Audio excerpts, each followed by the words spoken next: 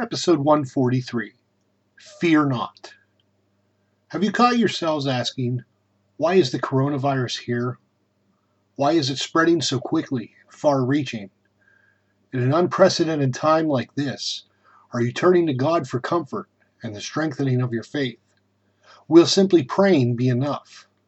We need to turn to God's Word, His Holy Scriptures, to replenish and solidify our faith that He will see us through this crisis. Here's Jeff. Okay, just want to give a little perspective and a little word of encouragement. It's not going to be very long, we hope. Sure. I just kept thinking and thinking and thinking. God kept putting things in my head. So Psalm 119, 105, and then we're going to go to Ezekiel. I know you don't have a ticket there, and then we're going to check Psalm 91. Your word is a lamp to my feet and a light to my path. You know that scripture. As I've said so many times, in difficult times we pray, and we should pray, and we've been praying. But you can't just pray. You've got to go to the scripture. Faith comes by hearing, and hearing by the word of God.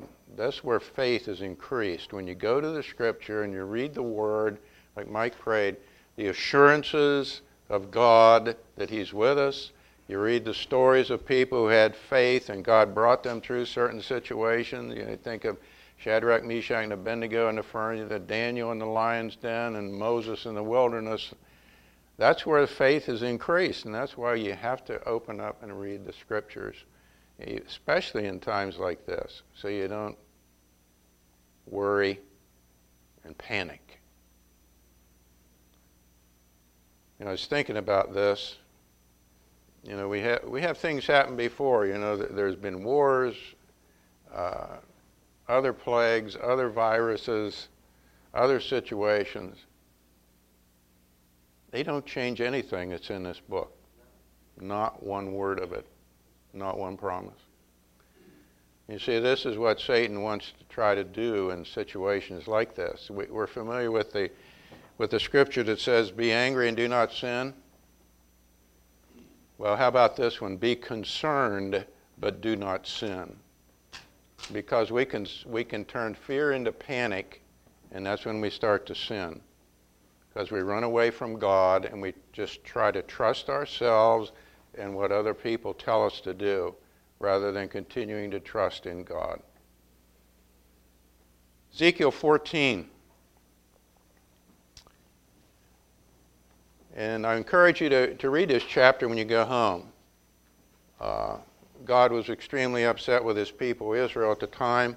They were, in fact, many of them had already gone into captivity. Ezekiel was already in captivity. More were going to go.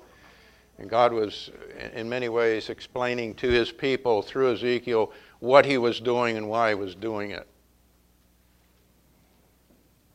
In Ezekiel 14:21, it says, for thus says the Lord God, how much more when I send my 4 severe judgments against Jerusalem, sword, famine, wild beasts, and plague, to cut off man and beast from it.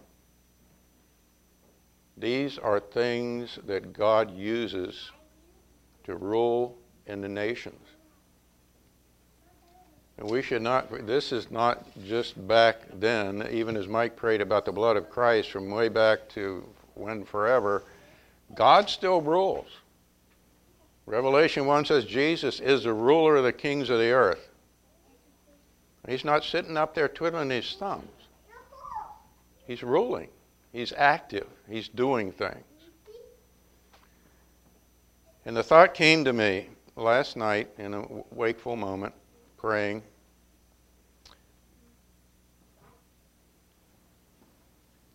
At different time, when God was upset with His people here, He was upset with the whole of humanity at the days of Noah. I can't believe He's not upset with the whole world today.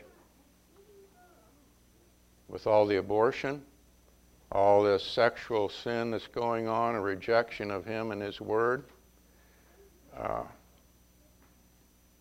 that He isn't behind us. I'm not saying He is, but hear my thought. To reject the possibility that this isn't God's hand is just as bad as to say for sure that it's God's hand. We don't know, but it could be, because this is the kinds of things God does to get our attention and to bring about His justice and judgment. And I was sharing with Shirley this morning what God, I credit Him, gave me this thought last night. This virus is kind of unique in that it really affects older folks, right? But as I understand it, anyone under 9 years old, it does not bother, right? Where are the two worst situations with this virus? China. The Chinese, if you're knowing about what they're doing, have been doing for a while with this Uyghur group, these Muslim minority, put them in detention centers, re-educating them. They're putting them to forced labor to make all of your nice Nike athletic equipment. What do the Chinese venerate? They venerate their ancestors, the older folks. On the other hand, the other place where this has attacked the most is Italy. Italy is the seat of a religion which in the last 20 to 30 years has come to light their incredible abuse of children. Now, I'm just putting that out there. You think about it. I'm not saying for sure, but God does these things. God tried to get people's attention. He said, you got to repent. You got to stop. So, those are a couple thoughts there from Ezekiel 14. Read the chapter. Read. He says in one place, if these three men, Noah, Daniel, and Job, were there, they would only deliver themselves because of the wickedness of the rest of the people. Don't mess with God. You know, He's very patient, long-suffering, and He sits back and He'll watch and wait. But there is a time when God will act. All right, let's go to Psalm 91. Words of encouragement for us all. I'm just going to kind of read this, and then that'll be our closing. You can read this at home as well. Because He is our trust.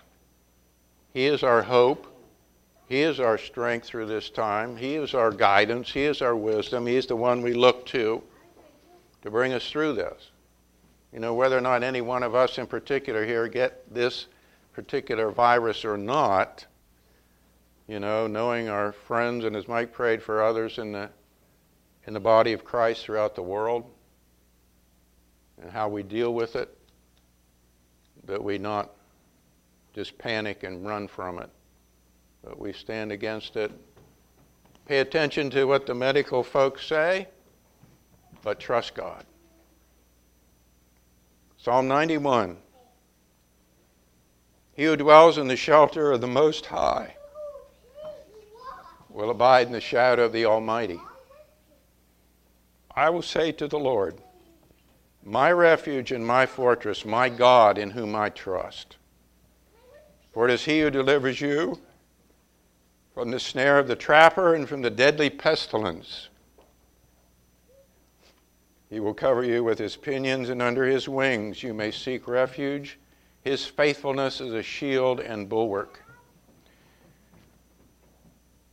You will not be afraid by the terror by night, or by the arrow that flies by day, of the pestilence that stalks in darkness, or of the destruction that lays waste at noon.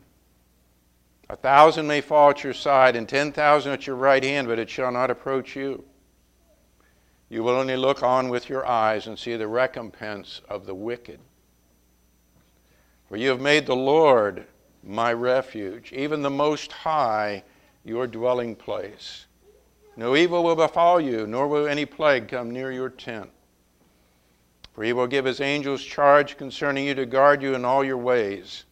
They will bear you up in your hands, that you do not strike your foot against a stone. You will tread upon the lion and cobra, the young lion and the serpent you will trample down. Because he has loved me, therefore I will deliver him. I will set him securely on high, because he has known my name. He will call upon me, and I will answer him. I will be with him in trouble. I will rescue him and honor him. With a long life I will satisfy him and let him see my salvation. Thank you for listening today. For more from Jeff Kent and the Shadyside Church of Christ, please go to our website at cfcshadyside.com. There you can access our entire library of Sunday church lessons and Jeff's weekly blog. You can also find us on Facebook, Twitter, and Instagram under Shadyside Church of Christ. Remember, all are welcome. Thanks again. Have a blessed week.